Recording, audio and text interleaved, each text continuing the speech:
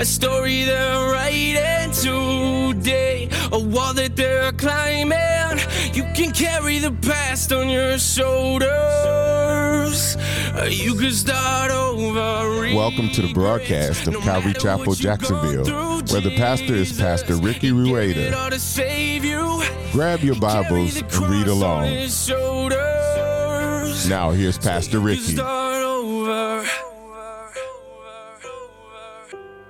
If you are new here, my name is Ricky. I'm the pastor here, and we are going to be picking back up in Matthew chapter 14 as we finished Matthew 13 last week. We are in Matthew chapter 14. Now, we are going to break this one down a little bit different than we typically would, but first we're going to read through the whole text, but I do want to give you guys one preface before we do. It's the first Sunday of the month, and as always, we take communion together. And the Lord challenged me this morning to, instead of hitting you guys with the question 2 minutes before we take communion, something to consider before we get into the word today is that when we look in 1 Corinthians, we see Paul give a warning to the believers, and we even see in Scripture a warning to unbelievers not to take communion. But for us, as we prepare to take communion, to make sure that we come to the table or we take communion in a worthy manner. And so as we get into the word today, I would encourage you to pray and consider what the Lord is encouraging you to speak, or what he is speaking to you about, so that maybe by the end of service, in our time of reflection, in our time of prayer, we would be able to take communion together in a worthy manner, that we're not bringing sin to the table, that we're not bringing unforgiveness to the table, but we would actually take a moment to reflect and see what it is that we might be withholding from the Lord before we celebrate in communion together, amen? So please keep that in the back of your mind and consider, Lord, what is it that you would have for me today so I could celebrate together in this communion full of joy. Now with that, if you guys would, if you're in Matthew chapter 14, verse 1, would you stand with me as we read this section of Scripture? If you're there, would you say amen? It says, at that time, Herod the Tetrarch heard about the fame of Jesus, and he said to his servants, this is John the Baptist. He has been raised from the dead. That is why these miraculous powers are at work in him.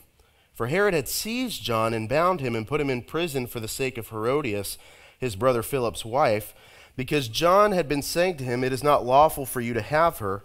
And though he wanted to put him to death, he feared the people because they held him to be a prophet.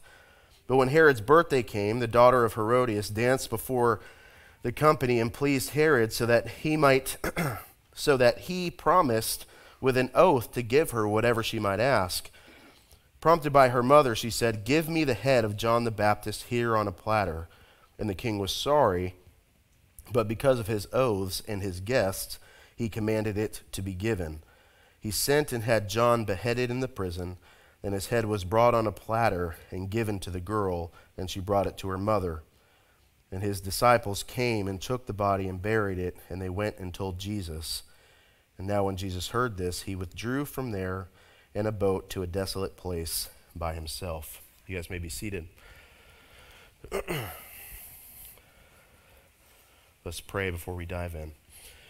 So Lord, we come before you this morning, God, with a lot of announcements, a lot of things coming up. Lord, as you continue to build this body, believers up and together, that you would continue to refine our faith.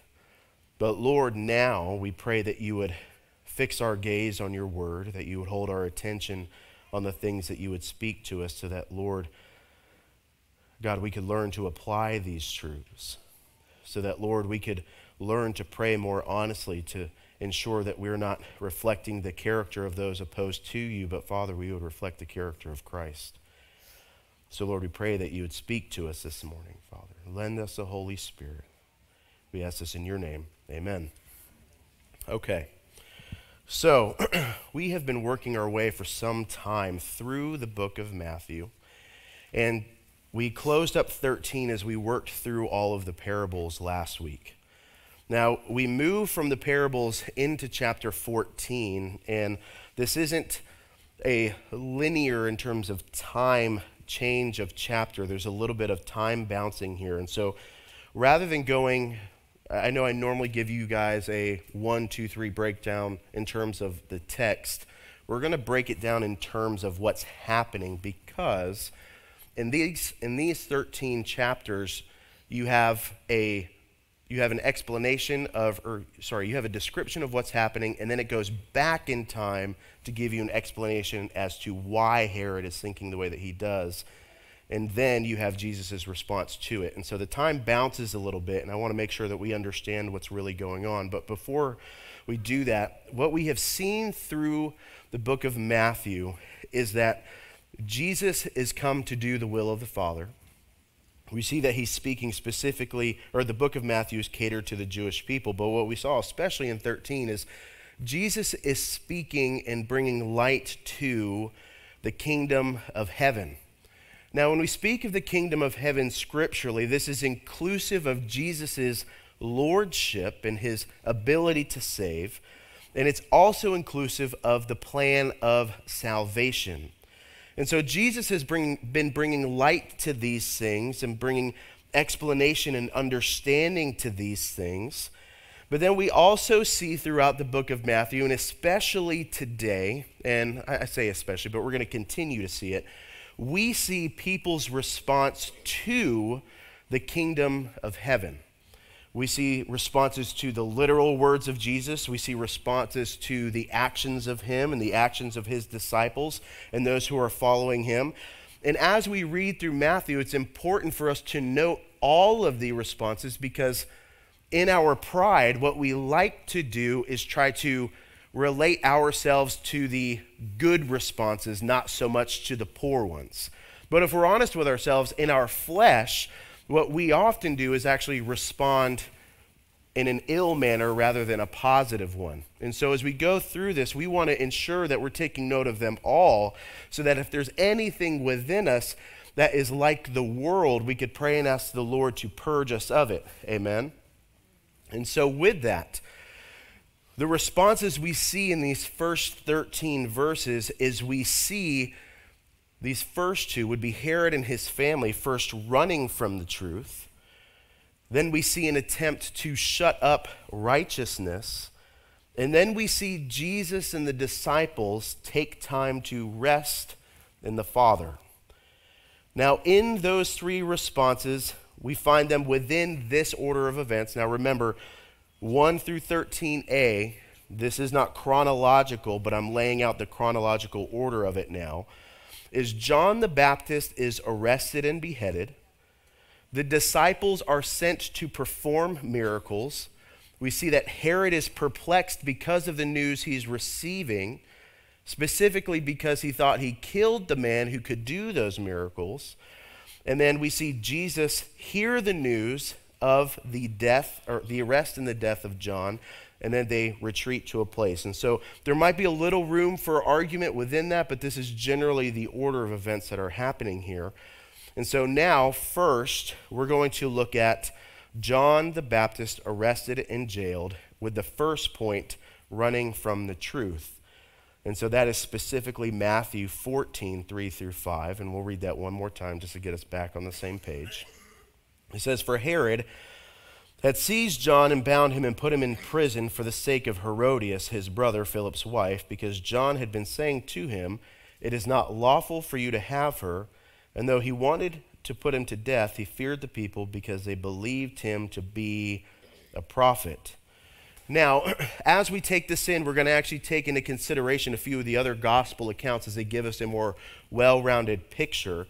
And so before we move on, if you guys could flip over, but save your spot in Matthew, flip over to Mark chapter 6. We're going to look at verse 17.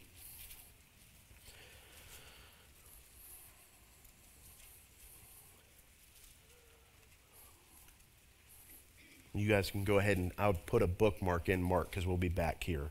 If you're in Mark chapter 6, verse 17, would you say amen? Says, "For it was Herod who had sent and seized John and bound him in prison for the sake of Herodias, his brother Philip's wife, because he had married her. For John had been saying to Herod, 'It is not lawful for you to have your brother's wife.' And Herodias had a grudge against him and wanted to put him to death, but she could not, for Herod feared John, knowing that he was a righteous and holy man, and he kept him safe. And when he heard him, he was greatly perplexed, and yet he heard him gladly. So here we have a focus on John the Baptist, but more specifically Herod and his family, and we're speaking about Herod Antipas. At this time, what's going on, so we understand what John is specifically speaking to this family about, is Herod has taken his brother's wife in some form of marriage. Now, what had gone on here is that Herod was already previously married, and so was Herodias, obviously, to his brother, and they had formed a scheme to divorce their spouses so that they could have one another. Now, John, being the prophet and the righteous man that he is, at the opportunity to speak to Herod about this, he would let him know that this is an unlawful union. Now, before we break that down, something that's interesting to note is that this Herod Antipas, while it might be easy to assume that, well, he's not Jewish, so do those laws apply to him? What's interesting about he and his family is those who raised him actually converted to Judaism while they were raised. And so this Herod has actually been raised and would know the word of God at least a little, but he probably knows it fairly well. And so as John is speaking to this thing, we can sit here and we can parse out details all day as to which law is it that John is speaking to. Is he speaking to the societal law that existed at the time, or is he speaking of the Mosaic law? And while we can argue all of those things, we do have Herod who is familiar with all of them. But what's more important and what we can absolutely settle on is that John is reminding Herod of the fact that this is sinful no matter how you slice it. Now, we need to remember something when it comes to this particular issue, because when it comes to our relationships, both in friendship and even in marriage, I think I hope there never comes a day that I'm not surprised at the things that I would hear. But even in marriage, it's amazing what people try to contrive, or the kind of support people try to find to justify their actions and how they would treat one another. Societal acceptance and law are not greater than God's commands. And so, brothers and sisters, what I would remind you is that should you be in a tumultuous relationship, our first inclination should be to seek the word and the peace of God rather than the acceptance of the world. Because I can guarantee you that no matter what your stance is, if you run to the world, you will find somebody who's going to approve of whatever behavior or plan it is that you have contrived in your own mind. Now, I will preface this. If you are in a troubled relationship, the Word of God never allows for any form of abuse. So let's start there. The church shouldn't be permitting of it, and nobody else should. But what we're seeking is not only the counsel of God, but the character of God for our relationships. And for those of you who would go to the church or your church leadership, is even there, should your counsel rail against the character of God and you're staying even in a relationship, is that I would caution you to adhere to that counsel. Because God will never encourage his leadership to lead somebody in a way that is counter to his character. Does that make sense? The reason I say that is that not all, I wish, but not all church counsel is always wise. We can read about these things in the news all the time, but when we come together and seek his truth in the word, we can find God's character to be very clear and simple. Now, while there may have been, again, these societal laws in place that would allow for this, John is reminding Herod again of what is really true. We see that his pride and sinful desire has allowed him to plot to take something or someone that isn't his. And so again, we can parse out laws all day, but what is Herod really doing? Well, when you look at the 10 Commandments here, we see within them Exodus 20, 14 through 15 and 17, he says, you shall not commit adultery. Well, as God does not desire divorce, at least, and he doesn't even permit it within this context, these two are in fact committing adultery. You shall not steal. Herod set a plan to take something that wasn't his. You shall not covet your neighbor's house. You shall not covet your neighbor's wife. And Scripture tells us that he clearly did those things that would lead him to a plan to steal her. So Herod, while we can speak about law, clearly has an issue of the heart. And at hearing this, Herod's first noted response to the working of the kingdom of God is to run from it. The schemer decides to abuse his authority because he and his household have come to despise the sound of truth. And this is a response that we should note. And I would say that we shouldn't note it so that we can prepare to counsel others, but so that we would be able to evaluate our response to holiness. Now, there's many of us here in this room who would say, well, I've never been in this situation, and I hope to God I would never be in such a sinful place that I would be in this particular situation. But sin in general, in our flesh, like Herod, we can tend to run. This man, or a man with less or no authority, might have retreated or run away from the word, this word of truth. But Herod, having authority, could just put truth in a place where he didn't have to hear it. It seems as though Herod viewed John as some kind of thumping heart. Now, why do I say it that way? There's a famous story by Edgar Allan Poe that would describe a man who is guilty of murder. He puts the man in the floorboards of his house, and he is tortured by the sounds of what he would perceive as a thumping heart until it drives him to insanity. And it's not that the heart is literally beating, but it's his guilty conscience that is driving him mad. John is absolutely a form of a thumping heart in the life of Herod and his family. His response is to shut up truth so that he might be able to live with his choices. And our first question today is, what is our response when the Word of God unveils something that is lacking or rotten within us? Is our knee-jerk response to try to run from it and ignore it, or do we actually seek the face of God that we might be able to understand, surrender, and allow God to continue to sanctify us and make us holy? The latter is much more difficult because then I have to first admit that there is something wrong within me. That is not easy. But if we allow God to do his good and faithful work, it is always worth the pain. But Herod and his family are not done yet. So they've plotted together, they've stolen spouses from one another, they've come into this household and they've heard from the righteous man in the community that what they've done is wrong and they've thrown him in jail. But remember, not Herod, but Herod's wife is particularly aggravated with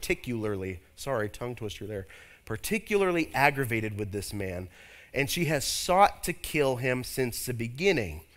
Now, there's a difference still between Herod and Herodias in that Herod feared the people and he feared this man of God. And we'll get back to it in a minute, but it was something interesting about Herod is that he still enjoyed to hear the words of John for some reason. He was confused by them, but intrigued by them still. But Herodias wanted this man's life the second her sin was called out. And so then we get to the second point, shutting up righteousness. Back to Matthew 14 as we read 6 through 12. Why did they do that? Why and how did this happen? When Herod's birthday came, the daughter of Herodias danced before the company and pleased Herod so that he promised with an oath to give her whatever she might ask. Prompted by her mother, she said, "Give me the head of John the Baptist here on a platter." And the king was sorry, but because of his oaths and his guest, he commanded it to be given. he sent and had John beheaded in the prison, and his head was brought on a platter and given to the girl, and she brought it to her mother. Then his disciples came and took the body and buried it, and they went and told Jesus.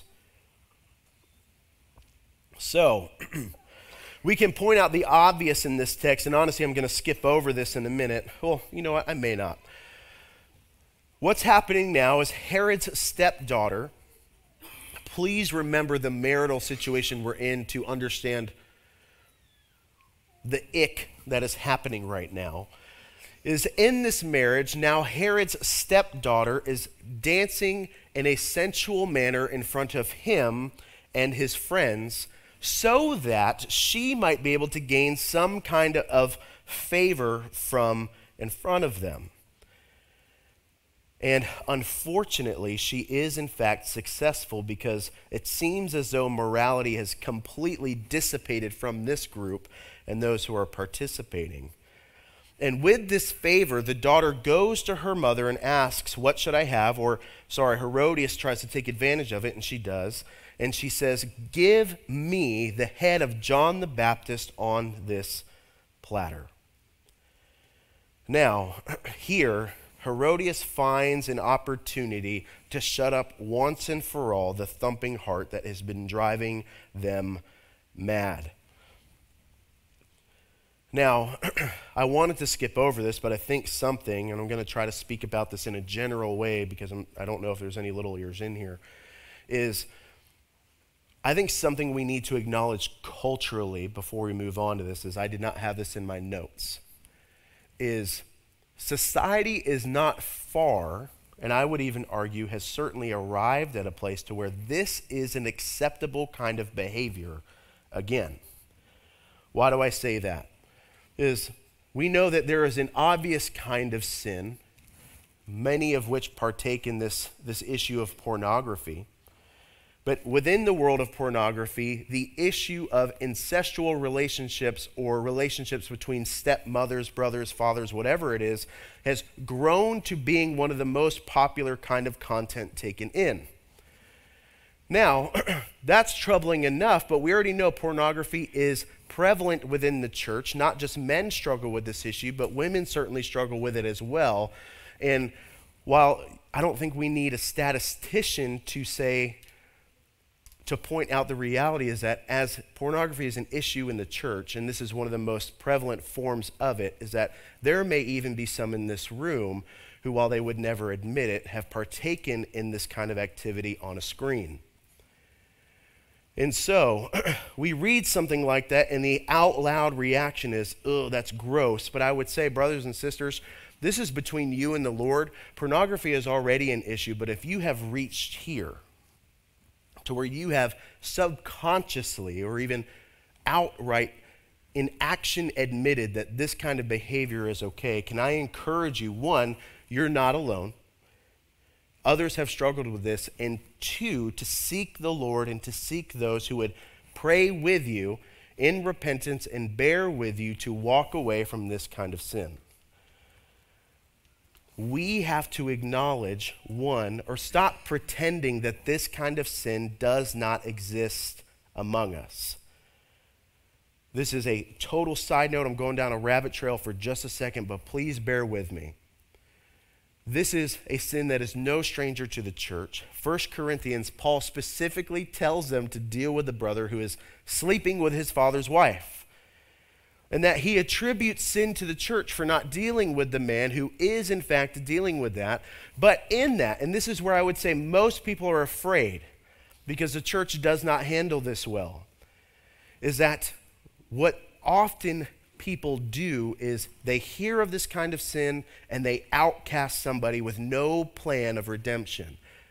But what I would encourage you to do is, if you see that and you're afraid of repentance and confession, go to 2 Corinthians and see that Paul specifically says for the repentant brother to embrace him and to partner with him and to continue to disciple and see the Lord sanctify him.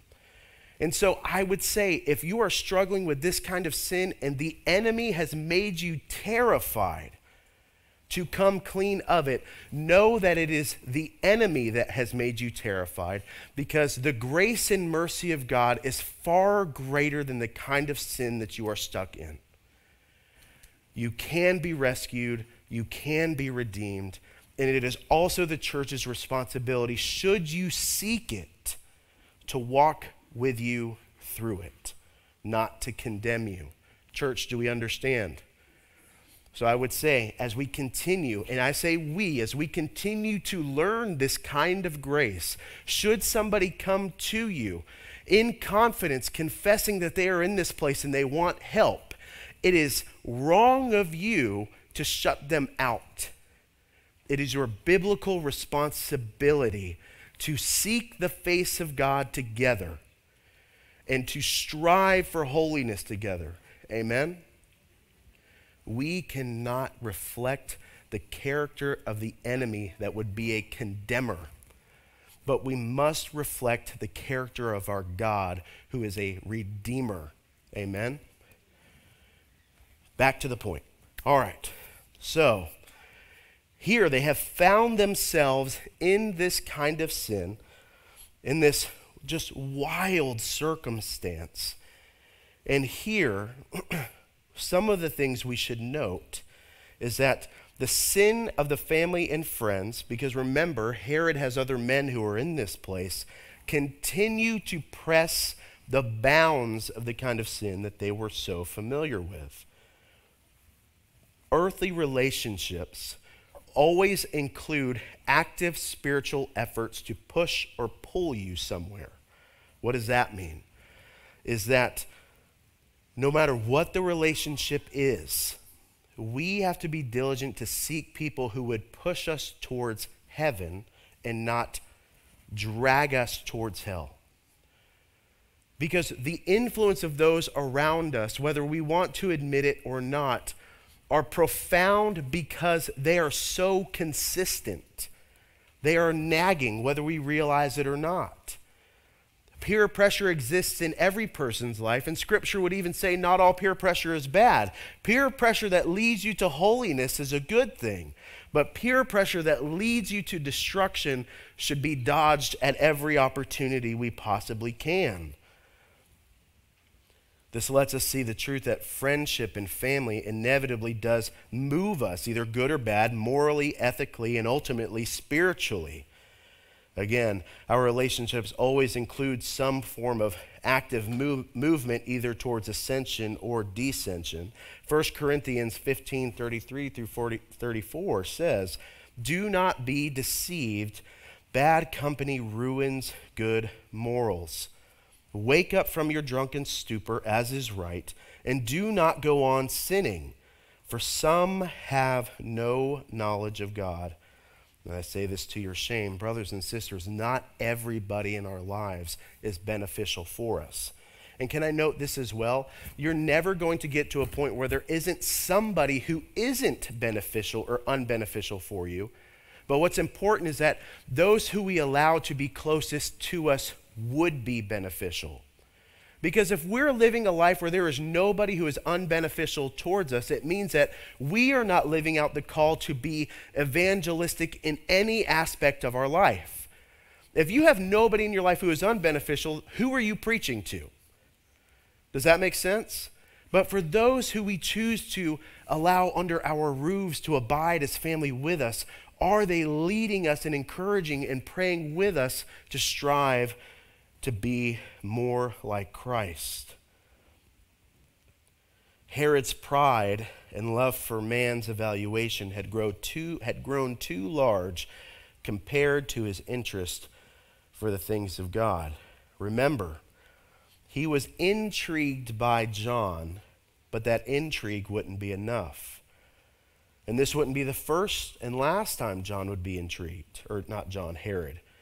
He would have another opportunity as he would meet Jesus before he sent Jesus ultimately to the cross in his inaction. And even then, his intrigue would not be enough. So here, all of this happens. These two, we have this second response. You have the first being that Herod and the family would put John in jail, but the thumping heart would continue to drive them mad. And the first opportunity Herodias has is that she says, "Give me the man's head on a platter." And at this response, as Herod wanted to be evaluated well by men, consider this, brothers, is that he knew if he didn't live up to his promise, his friends would evaluate him in a less than stellar manner. What kind of friends do you have that would rather see you deliver the head of a man on a platter than stand up for what is right? This is a rather extreme example, but please bring it down to your situation.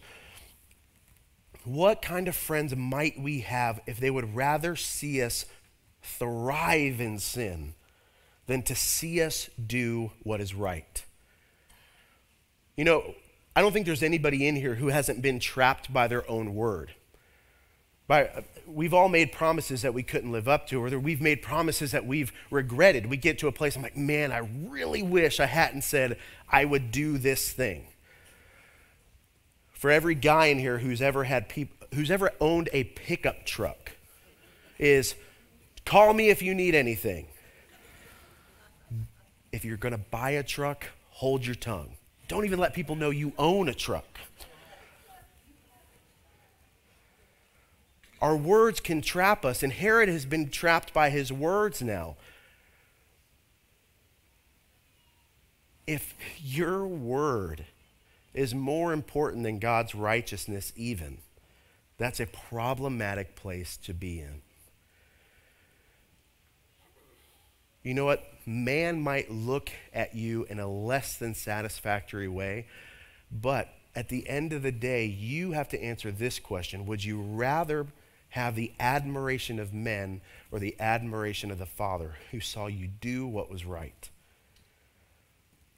Herod wanted the admiration of men who saw him live up to his word rather than what he knew was right. Notice, he still had fear within him just a few minutes ago. Why? Because he feared the people, but also because he knew John was a righteous man. That means he knew John didn't do anything wrong, but because of man's evaluation, he let it go.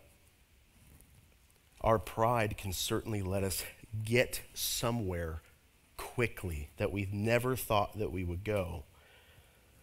Now, here, all of this has happened, but to this point, I love this. This family has thought that they have shut up this thumping heart.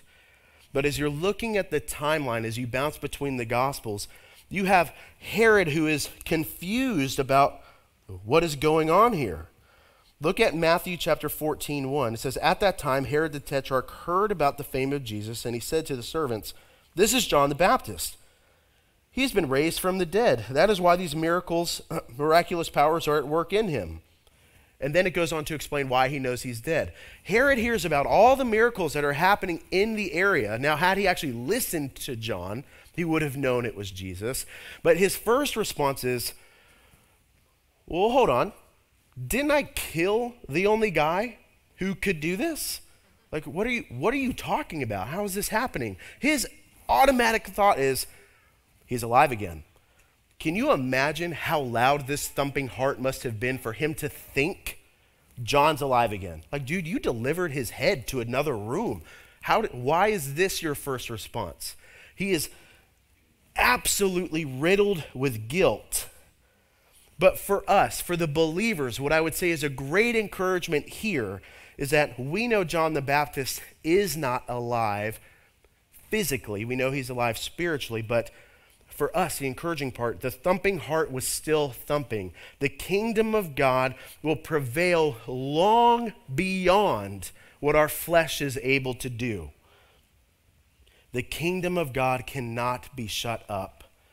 The world, the enemy, set a plan to try to shut it up, and he thought he was successful, only to be shocked to hear God was still moving in a miraculous way.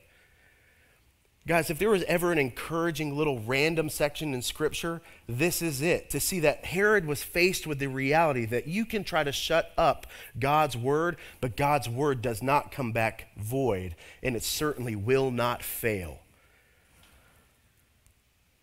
So here, Herod finds himself shocked that the miracles he thought he destroyed were still happening, not realizing it was Jesus and the disciples, but still shocked because God is good. Amen?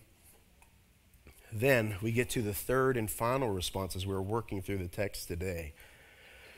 We get to resting in the Father. Now, if you guys would, let's see.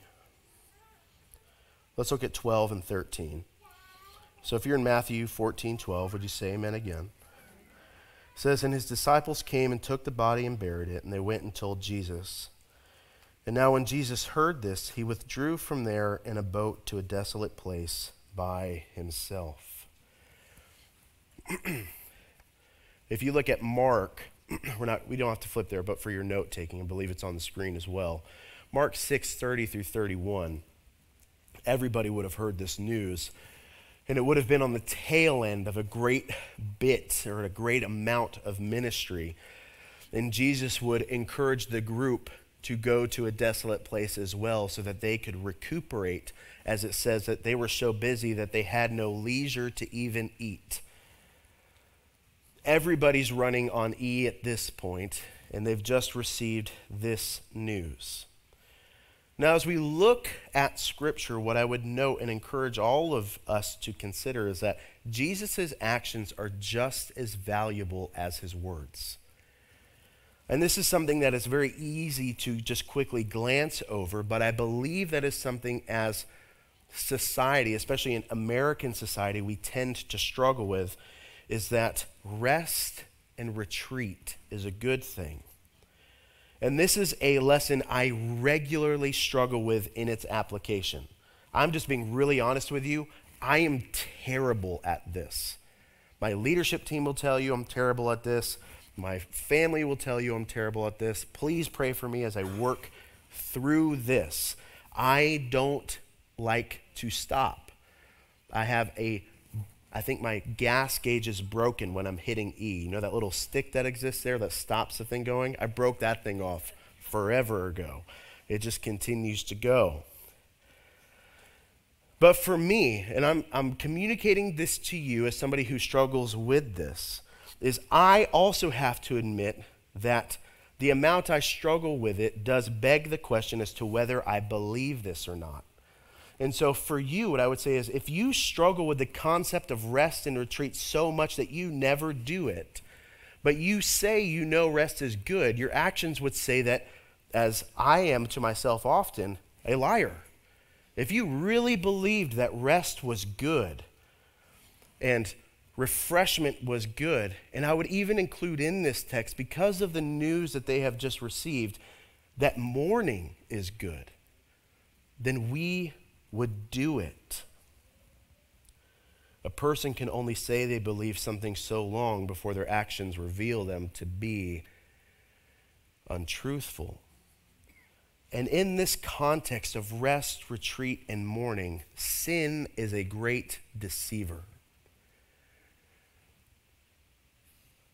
When we hit E, and I would say especially as an American people, we press harder. We run farther. We work longer. There's nothing more sad and heartbreaking than seeing a mother who can't stop working at their own child's funeral. They won't allow themselves to mourn. Now, that's one example of a great many. But do we really believe that there's rest to be had when we're weary? And do we really believe that there's rest to be had when we're heartbroken? Jesus receives this news, and depending on which context you're looking at it, again, all of these apply. He's just received this news that in the physical reality, he's just lost a family member and a friend. as well as the disciples. You know, as we read through the Gospels, I think a lot of times we like to read it very as a matter of fact. But all of these men have been ministering together for a long time. And for anybody who's ever done ministry with people, and I would go as far to say, when you're doing ministry the right way with people, is they're breaking bread together. And not just breaking bread, they're sharing intimate realities with one another. I'm sure many of you have heard me say this, is those who are closely knit together even begin to laugh the same way. These men have begun to laugh the same way. They understand one another. They enjoy one another's company. It's a kind of relationship that no matter how long you've been apart, when you come back together, it's like you never skipped a beat. There's one friendship in particular I can think of. My wife and Erica, whenever they're joking around, they literally have the same laugh sometimes. And it's both endearing and creepy. But the depth of the relationship is invaluable. And these men have just received news that for a moment, they'll receive it again in heaven. But for a moment, that relationship is no longer there. And we see Jesus, not the men, please note this, we see Jesus suggest the retreat. Now, for many of us, when we hear this word retreat, especially for the men in the room or anybody who is military affiliated, we see the word retreat and we say, well, that doesn't exist within me because that's the coward's way out. That means I have to admit defeat. Okay, well, that's certainly one way to look at it, but that's not how we're going to look at it today. It can also mean a period that a group takes to withdraw and to rest in prayer and meditation and study and to seek for the believer instruction from the Father, to receive rest and replenishment from him. Jesus provides us the insight in this one verse that rest, rehabilitation, and mourning are a great necessity for forward movement. He and all these men are physically done. What quality of ministry would have happened should they not have taken this moment of retreat? And I think for many of us, when we struggle with this and the concept of work or ministry, you're going to press on and you're going to think, well, if I don't do it, it's just not going to get done. If I don't show up, nothing's going to happen. Okay, well, let's say you get up and you go do it. And I'm going to be a little blunt here. It's going to get done, but it's not going to be done anywhere near as well as it should have been done because your eyes are crossed. Your eyelids are drooping. You're exhausted. The quality of work and the quality of ministry has been greatly diminished. Patience has dissipated. Patience went out a long time ago. And I'll even include parenthood in this. And I heard this the other day. Men, fathers in the room, your wife needs your assistance to get the rest she needs to be a good mother. If you see that she is exhausted, it is not her responsibility to figure it out. It is your responsibility to aid and provide for her in that season. Here, we avoid rest, rehabilitation, and mourning so much. I remember a few years ago, just speaking in terms of culture and society, when my mom passed away. I didn't know my boss was lying to me, but apparently you're allowed to grieve for an extended period of time in the place that I had to work, but my boss told me I had 2 days before I had to come back. 2 days isn't enough to grieve anything. I wasn't ready. I just thought I had to. But because I'm so used to culture and I'm so used to the expectation, I didn't question it for a moment. And I would say most of us in here are very familiar with the societal pressure that we're expected to just buck up and move on. to just pretend like nothing's wrong. Nobody really wants to hear that nothing's wrong. How many of you have thought that? Nobody wants to hear about my problems. Well, you know what? If nobody else wants to hear about your problems, the Lord does. Your Father does. He wants the opportunity to express what it is to be Abba Father to you. Reflection, rest, and mourning isn't weakness. It is the fool who considers it to be one. Our spiritual backs aren't designed to bear burdens forever. And Christians, we are just as bad about this as anybody else. Brothers, Scripture does call us to confess and repent to one another. Your spiritual back is not designed for you to bear the burden that is on you. And your brother's only there to be an aid, but Jesus can make your yoke light. Moms, the same goes for you. Professionals in here, whatever your workplace is, Jesus created us to rest and abide in him, not to find sufficiency in our own strength. And I'm sure if we're all very honest with ourselves, we find that our spiritual back is not very sufficient. Come to me, all who labor and are heavy laden, and I will give you rest. Take my yoke upon you and learn from me, for I am gentle and lowly in heart, and you will find rest for your souls, for my yoke is easy and my burden is light. Have you ever noticed in that text that Jesus actually calls us to put on a different burden entirely, a different yoke entirely? He doesn't say, let me fit this yoke that you have so well designed in your own mind. He says, come to me and bear with me this one that is very light, that I have made well, so that I can bear with you in it. A lot of times we get this backwards. Even in a good attempt, we assume that Jesus is supposed to fit our mold of life. But what Scripture calls us to do is to be humble and to fit his mold and design for life. To understand what it is to be under his yoke. To walk in his love, to walk in his understanding.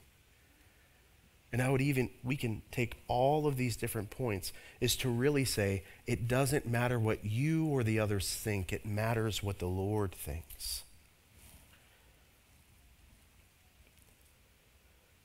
Jesus made this decision. Remember, Jesus was fully man.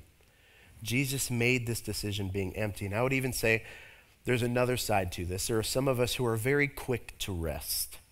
There are some of us who are very quick to rehabilitation. Our cup, we have a very shallow cup that runs never empty because we just constantly fill it up. It's like we have a water fountain in our house that I just want to sit by this thing all the time. But can I challenge you as well to say that refreshment isn't nearly as appreciated if we're always full?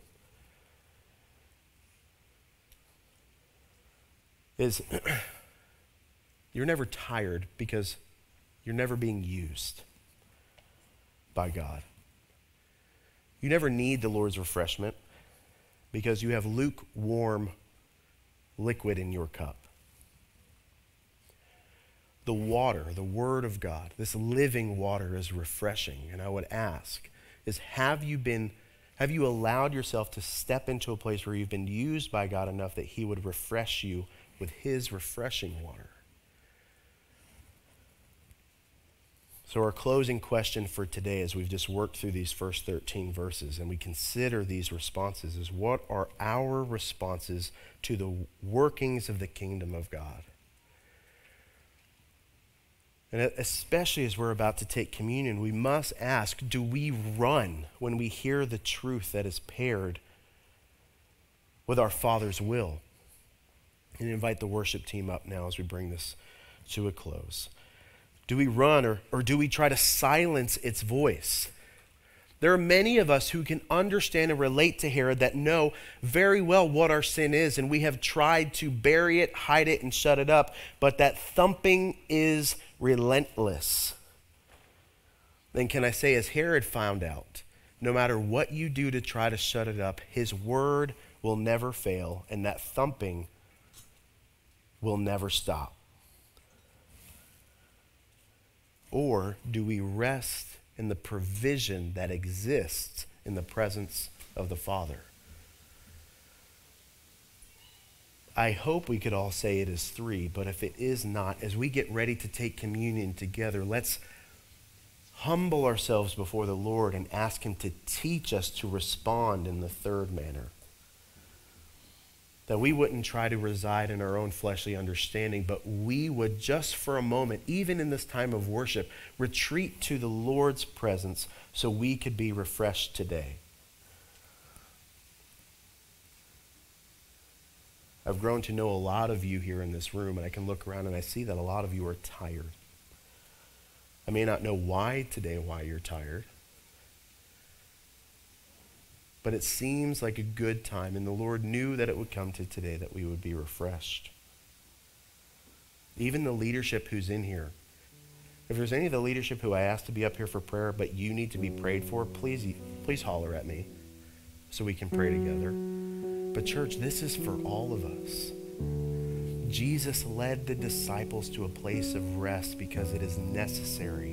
And have you taken any time recently to follow Christ to the place of rest? And maybe there's some of you in here who have no idea, like you didn't even know that there was a place of rest to be had because you've never walked with him. Come and seek us for prayer. We would love to pray over you because the only place that rest can be found is in Christ. And I would encourage you to surrender your life to him to find that he is so much more sufficient than anything else we've ever found in this world. Seek the face of God and find redemption, find replenishment, find life everlasting. So with that, we're not going to stand and pray. We're going to take communion together. I've already given you guys a word of caution that we find in Scripture about it. But now as a worship team goes to this final song, take the moment to reflect and bring yourselves to the foot of the cross in prayer. The communion elements will be handed out, and then I will lead us in communion together. But let's pray and worship. If you need prayer, our pastors and leaders will be up front for you who need prayer. And you guys are welcome to come up now. And let's present ourselves before the Lord. And so, Father, we come before you this morning, Lord, this blessed morning, Father, as we have breath in our lungs, Father, as long as we have an opportunity to hear of your grace and mercy and faithfulness, Lord, God, we are blessed. Father, I pray that now as we step into this moment, Father, of rest and refreshment in prayer and in worship, that God, you would speak to us. That, Lord, you would remind us, as your word says, that, Father, you haven't inclined us to be a people of a repentant character so that we would be condemned. But Father, you've called us to be a people of repentant and humble character, that we would be restored and made holy. Father, fill us full of faith to know that we are going to be taken care of with the perfect love of the perfect Father. Lord, speak to us now. I ask this in your Son's precious and holy name.